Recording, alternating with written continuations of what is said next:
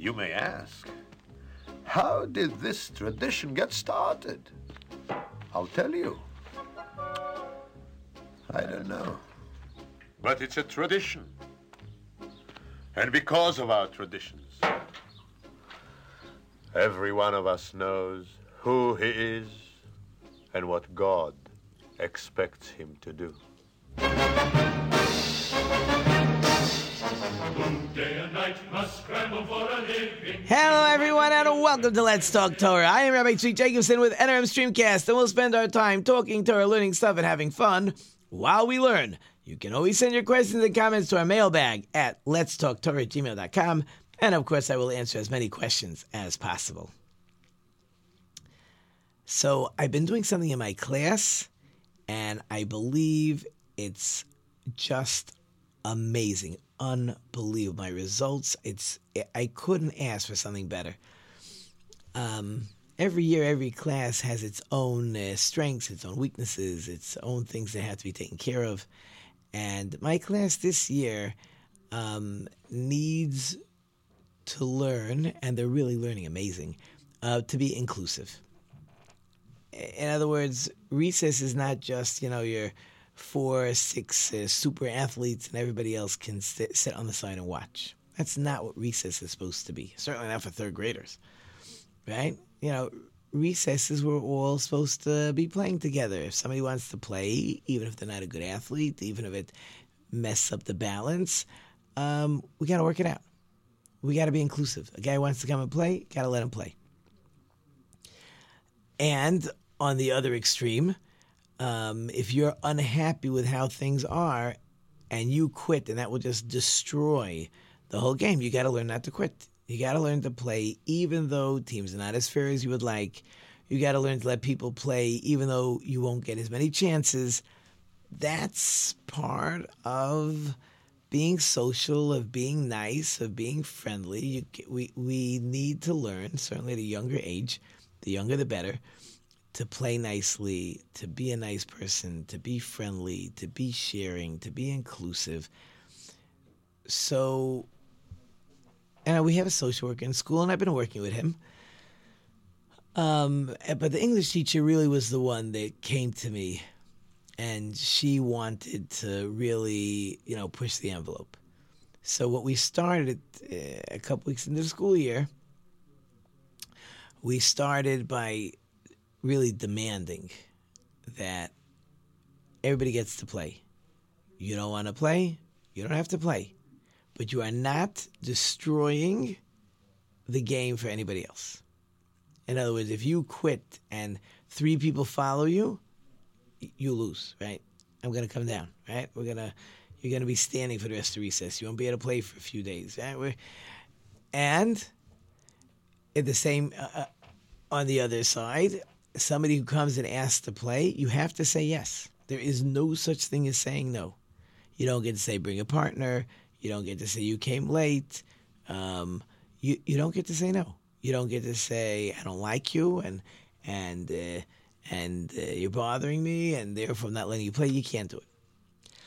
And that was how we started. And then we brought in the social worker, and we had the social worker start to discuss with the boys what's hurtful, right? And we know that children, when they're younger, are selfish. We know we're not fooling anybody. They're children, right? They're supposed to grow and develop and become social beings. We know that.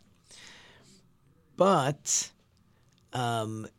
even children can understand that certain words, certain phrases, certain ways of acting are just very, very hurtful. And you have to learn what's acceptable, what's not acceptable, and you got to be taught what's hurtful. If I don't teach you what's hurtful, it's nice that I can expect you should have known, but really, a 9-year-old, a 10-year-old, if we don't teach them, what makes you think they would know? How should they know this is hurtful? One of the things they tell people all the time now, especially with bullies, is you have to actually say the words, I do not like when you do this. It's really hurtful. And when you do that to me, it hurts my feelings. It makes me feel bad. Yeah, I know some of you say, oh, who cares? But most people do not want to hurt people's feelings. They just don't realize that's what's happening. So a couple weeks ago, I was in. We may have talked about it. I was in New Jersey. I had a bris for a grandchild. And I told my principal, I would like to see other schools. I would like to see what happens in other classrooms. So one of the classrooms I was in, we had an interesting conversation. They have the same problem. And they deal with it a little different. What they do is there is one game by recess. Today we are playing soccer. Today we are playing baseball. Today we are playing basketball or kickball or whatever game they're playing. There's only one game. You don't have to play, but you cannot make another game. That's how they deal with it. As you can't. There's no. In my class, I let them have different options. It's as long as you're not destroying the game. I don't care that these guys want to play a dodgeball and these guys want to play football. Like, what's the difference? But in this school, the rule is that one game per recess. That's it. That's not what I took, but at least I knew they have the same issue. What they do is, when they come back from recess, the teacher, the Rebbe, says, okay, who said something nice today? And he only calls on about 4 boys. I said, good shot. I said, nice try. I said, don't worry, next time you'll figure it out, or next time you'll be better at it. Now, in the school I was in, you get a prize. Both schools I visited basically get a prize for, like, breathing. Right? Oh, good answer. Come and take candy. Oh, good answer. Come and take a treat. Oh, good answer. Here's a card or a sticker. I don't do that stuff. I don't give out prizes for every little thing. Generally speaking, I find in my classes, all I got to do is say, great. That's amazing. I'm so proud of you. I love how you did that. That really works for me. But I took it a step further. Now, I haven't figured out what my prize is yet. I got to really figure something out because the boys have responded way better than I ever could have imagined. What I do is, I asked the class, I told them what we were going to do. I said, I don't know the prizes yet. Tell me something you said nicely by recess. And I was expecting good pass, good shot, nice try, you'll do better next time. And I am getting those responses. But what's really amazing is boys are saying, I really wanted to quit, but I didn't quit. Or boys will say, someone tripped and I went over and I asked, are you okay? Like, whoa, wow, amazing. Or a boy will say, he didn't know how to play, I taught him the rules. Or I didn't really want to let him play, but I let him join anyways. Right? In other words, that's what I want. I want the boys to recognize that, yeah, I don't always want to play.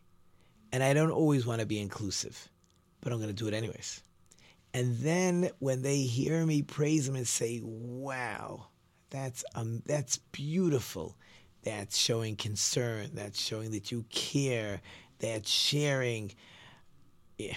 He didn't have a ball to play with. I gave him the ball to play with. Right? It's really beautiful. It's really beautiful. So I am just sharing this with my amazing audience because it's something beautiful. It's, sometimes we try different programs. We try this idea. We try the next idea. And I'm not saying this is the cure-all. But certainly we're on the right path. And hopefully I'll come up with some type of prize. I think I really know what I want to do.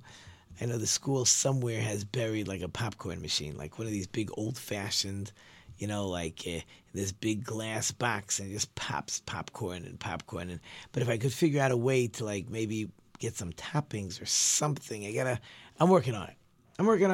I don't have it fully, worked out in my brain. And not every boy has to participate. I just get as many boys who want, and I keep track, and it's interesting. But even the boys that are not good at every recess to come back and say something nice, but you could see they try. Like every once in a while they'll say something and they're pumped about it. And if I forget, they say, oh, Rebbe, you forgot to ask us what we said nicely, or could you please say it before we start the next lesson? And I do it. Yes, it takes me an extra 5 minutes in my day. It is so worth it, right? It's just so worth it. It's not wasted time. It's not lost time. It's beautiful. Okay. Before we go on, of course, to all my dedicated listeners, I know you guys love the show, and I do need your help to get the show to spread and pay for the expenses of the studio. I need you to please go to my homepage. Hit that donate button. Leave a name. I'll give you a shout out, memory of, happy birthday, happy anniversary, whatever works for you. Let's please get it done. And in advance, of course, I thank you. Okay, let's get into the Torah portion. So, just like I'm talking about with my class, we got two brothers. And these two brothers are fighters.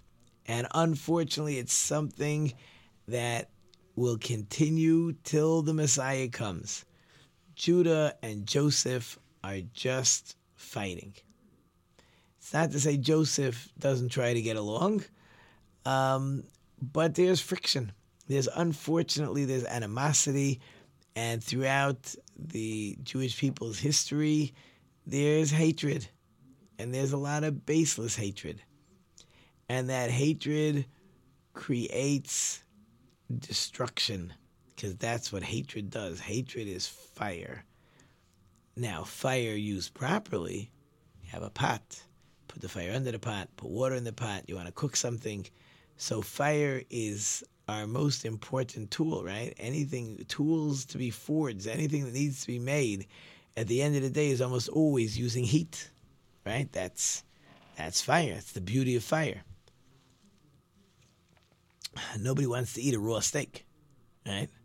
I'm going to go home tonight. We always have wings. Tonight's like wings night or drumettes. It's barbecue. It's 52 degrees outside, but even if it would be 5 degrees outside, we barbecue. Or I should say we. My wife barbecues, I eat. But in any case, but fire is destructive. Right? Everybody knows fire is massively powerful bombs, weapons, fire. Fire destroys. And what Joseph keeps trying to tell the brothers, right? Joseph goes ahead in this week's Torah portion. He says, I am Joseph. Is my father still alive? And the brothers don't even answer. Okay, famous question. Joseph, weren't you paying attention? All we've been telling you is we have an old father at home, and he's going to be so sad, and he's going to die if we don't bring Benjamin back, and it's the only child left from his favorite wife.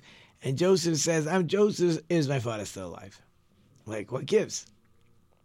Some say Joseph thought they were lying, but they were trying to, get him to let them go home. Even though, they make up a story, our father's going to be sad, right? To try to get some mercy out of this crazy ruler. So therefore, Joseph will ask, is he really still alive? But a more famous answer is Joseph says, you guys are such big talkers. You care about my father? You really care about my father? You think he's going to die if you don't bring Benjamin home? Why did you care about my father when you sold me? You don't really care about my father, do you? Because if you really cared, how is it possible that you were able to sell me? How is it possible? Fine, but let's get past that. So then we find the next group of verses. Joseph is busy telling his brothers, I am Joseph. You sold me to Egypt. But you didn't really sell me. God sold me to Egypt. And he keeps repeating it. Why does he keep repeating it? Because he wants the brothers to recognize that God runs the world. And God wanted me to be down here. It's true that you did sell me, but I, Joseph, have no animosity towards you. You are my brothers. I love you. Brothers are supposed to love brothers. That's the way it's supposed to be. Yeah, remind me of something. I should really just give myself a note over here. Yeah, that will help me. There we go. That's okay. We got a little note over here, and now I'm good to go. Anyways, not good. There we go. That's it. Okay. Anyways, Joseph is going to try to convince his brothers over now and continuously that I love you. I have no hatred towards you. I am not upset with you. God wanted me to come down to Egypt, and that's why we're here. Not because you guys think you sold me, but because God wanted me down here. So I had to explain to my class, it's an interesting phenomena. If a poor person knocks on my door and says, please help, I am starving, could you give me something to eat? So I could say, look, sir, obviously God wants you to be suffering. So if I help you, then you're not getting the punishment that God wants you to get. That, of course, would be tragic and terrible and wrong. You see a poor person? I don't make a calculation, well, that's what God wanted to happen. A guy falls off a cliff. I am not going to save that person. Clearly, that's what God wanted to happen to the person. No. My job, they actually say, is when it comes to helping another person, you are supposed to be a non-believer. I am a non-believer. I see you need help, I will help you. You need charity, I will give you charity. You need food, I will give you food. You need a hand up, I will help you get up. Because when it comes to helping other people, my job is to be a non-believer. I don't believe God's helping. It's all up to me. That's my attitude when I help you. But when I look at my life, then I'm supposed to say, this is what God wants. God wants me to be in this situation. So in other words, Joseph himself has to look at it and say that God wanted me to be in Egypt. So why would I blame anybody else for where I am? This is where God wanted me to be. So why should I be angry at my brothers? However, the brothers who sold Joseph have to look at it and say, oh, we did something wrong. We are going to have to ask for forgiveness, right? You understand there's two sides to the coin. There's how I look at my life on what's happening to me. That's my attitude that God is doing everything he wants. Everything that happens is exactly what God wants to happen to me. And then there's the other side of the coin. But when I'm looking to help you, right? Somebody calls you up, right? I had a story, I told you a story months ago. During the summer, one of my kids was driving from Chicago towards New York, and his van broke down. And my kids were near, not really near, maybe an hour out of the way. And they all go an hour out of the way.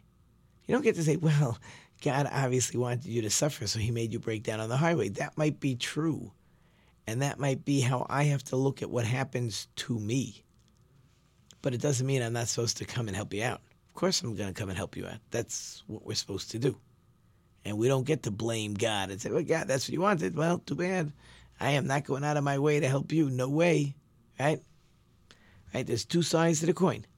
There's how I look what God is doing to me. And then there's when I see you need help, it is my job to help you. Which, by the way, explains very good.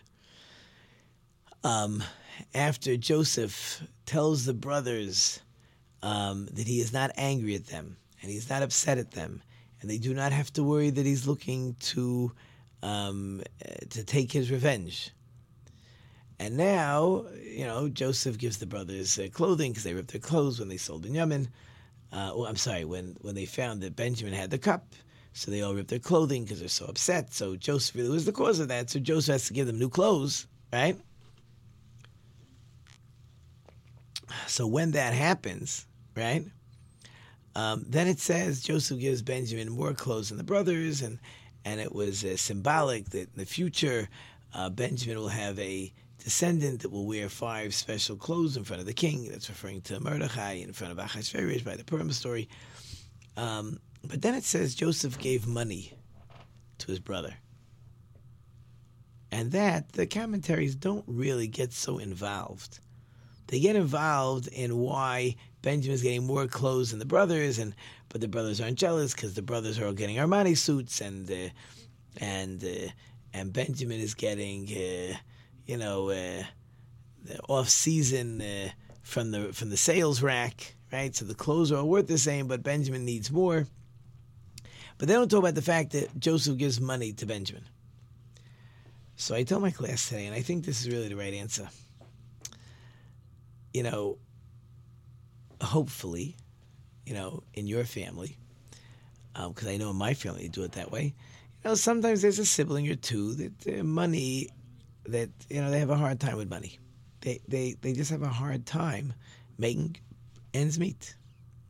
And there are some siblings that are really quite well off. So I know in different families that the wealthy sibling is going to leave envelopes of cash in the drawers for the siblings to find. You don't want me to hand it to you straight? I'm going to leave it in your drawer. And you know it came from me. And I know you need it. And I'm the happiest person in the world to give it to you. Because you're down on your luck, you need some help. Or maybe you're not down on your luck. This is the life you've chosen, so you're not going to make as much money. So I am happy to help you. And I watch siblings that, they've had times where there's no money in the house. And siblings help them out. And then there are times that those siblings that were one time poor, now all of a sudden, the money is rolling in. The cash is rolling in. They're doing fantastic. So what do? They turn around and they give money to a sibling that needs help. Because that's what family does. When one brother or one sister is not doing well and a different sibling is doing very well, so help them out. Like, come on. It really matters that your bank account has an extra $1,000? It really matters that instead of 100,000 in the bank, you only got 95,000 in the bank, or only 90,000, or only 80,000, right? I'm not talking about that you're gonna rack up your credit card because the other sibling's not doing well. You got money. You're doing well. Give a little bit. This is a season of giving anyways. Everybody knows that, right? And they will pay you back. They won't pay you back. They're lazy. Like, who cares, right? So Joseph has a brother.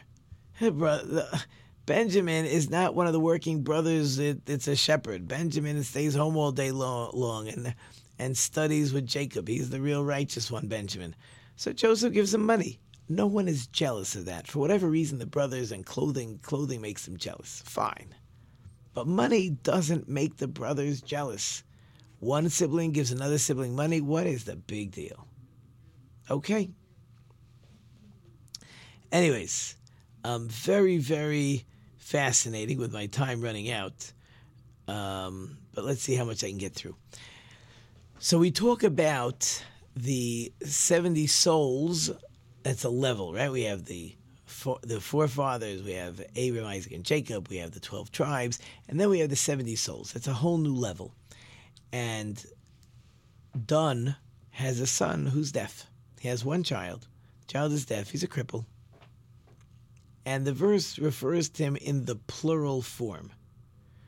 So the Chavetz Chaim asks, why is that one single child of Dun who has his disability, he's deaf, why is he referred to in the plural as Chushim? So Chavetz Chaim says, because there's nothing to talk about. Children with disabilities, parents have to work much harder. And for the most part, the parents can do it. The parents have the ability, God gave them the ability, they can take care of this child that's crippled. But you should know that if the parent is not interested or unwilling to help this child, then it's God's problem. So there is a story told, hopefully I can get through the story. There's a story, there was a man, he had the perfect family. He was wealthy, and the family was healthy, and one daughter was better than the next daughter, and everybody was amazing, till his last daughter. His last daughter was crippled. And the story doesn't say exactly what the problem was, but she was crippled. There was some issues with her. And as the father is marrying off his children, the first child, the second child, the third child, all wonderful marriages, all wonderful children, all amazing. And when it was time for the crippled daughter, she goes to her father and says, "What about me?" And unfortunately, a very not intelligent father says, you can't get married. Then there's got to be more of you. And you got issues. And I don't want the world to have more of you. I'm very sorry. Terrible, terrible. So she realized that from her father, she wasn't getting any help. So she went out on her own. And she said, "I'll marry anybody willing to marry me." And she actually found somebody willing to marry her. She went back to the father. "I'm getting married." The father says, "No way. Don't you dare ever come to me and ask for help. You're not getting it. I am not going to be supporting you or your marriage. I want nothing to do with it." She gets married, and then the Holocaust comes. And the entire family is wiped out, except for this crippled daughter and her husband, and they may have already had children. They are the only ones to survive.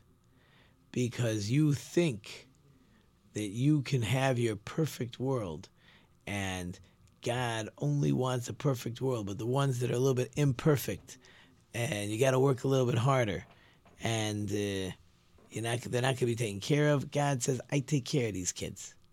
The ones that need more help, if the parents don't want to help, God says, "I'm going to take care of it, and I'm going to help them out." And that's why that Don's son, who is deaf, who is crippled, it is true that he needs much more help. That's why his name is plural. But the parents could do it. But if the parents don't want to do it, don't you worry, God will take care of it. But here comes the music, and I hope you enjoyed it short and sweet. Thank you, of course, to all wonderful sponsors and listeners. I can't do without you. Thank you to the production team. We have Alan in the back. Until next time, I am Rabbi Tzvi Jacobson. You've been listening to Let's Talk Torah on NRM Streamcast. And until next time, don't forget to think about it.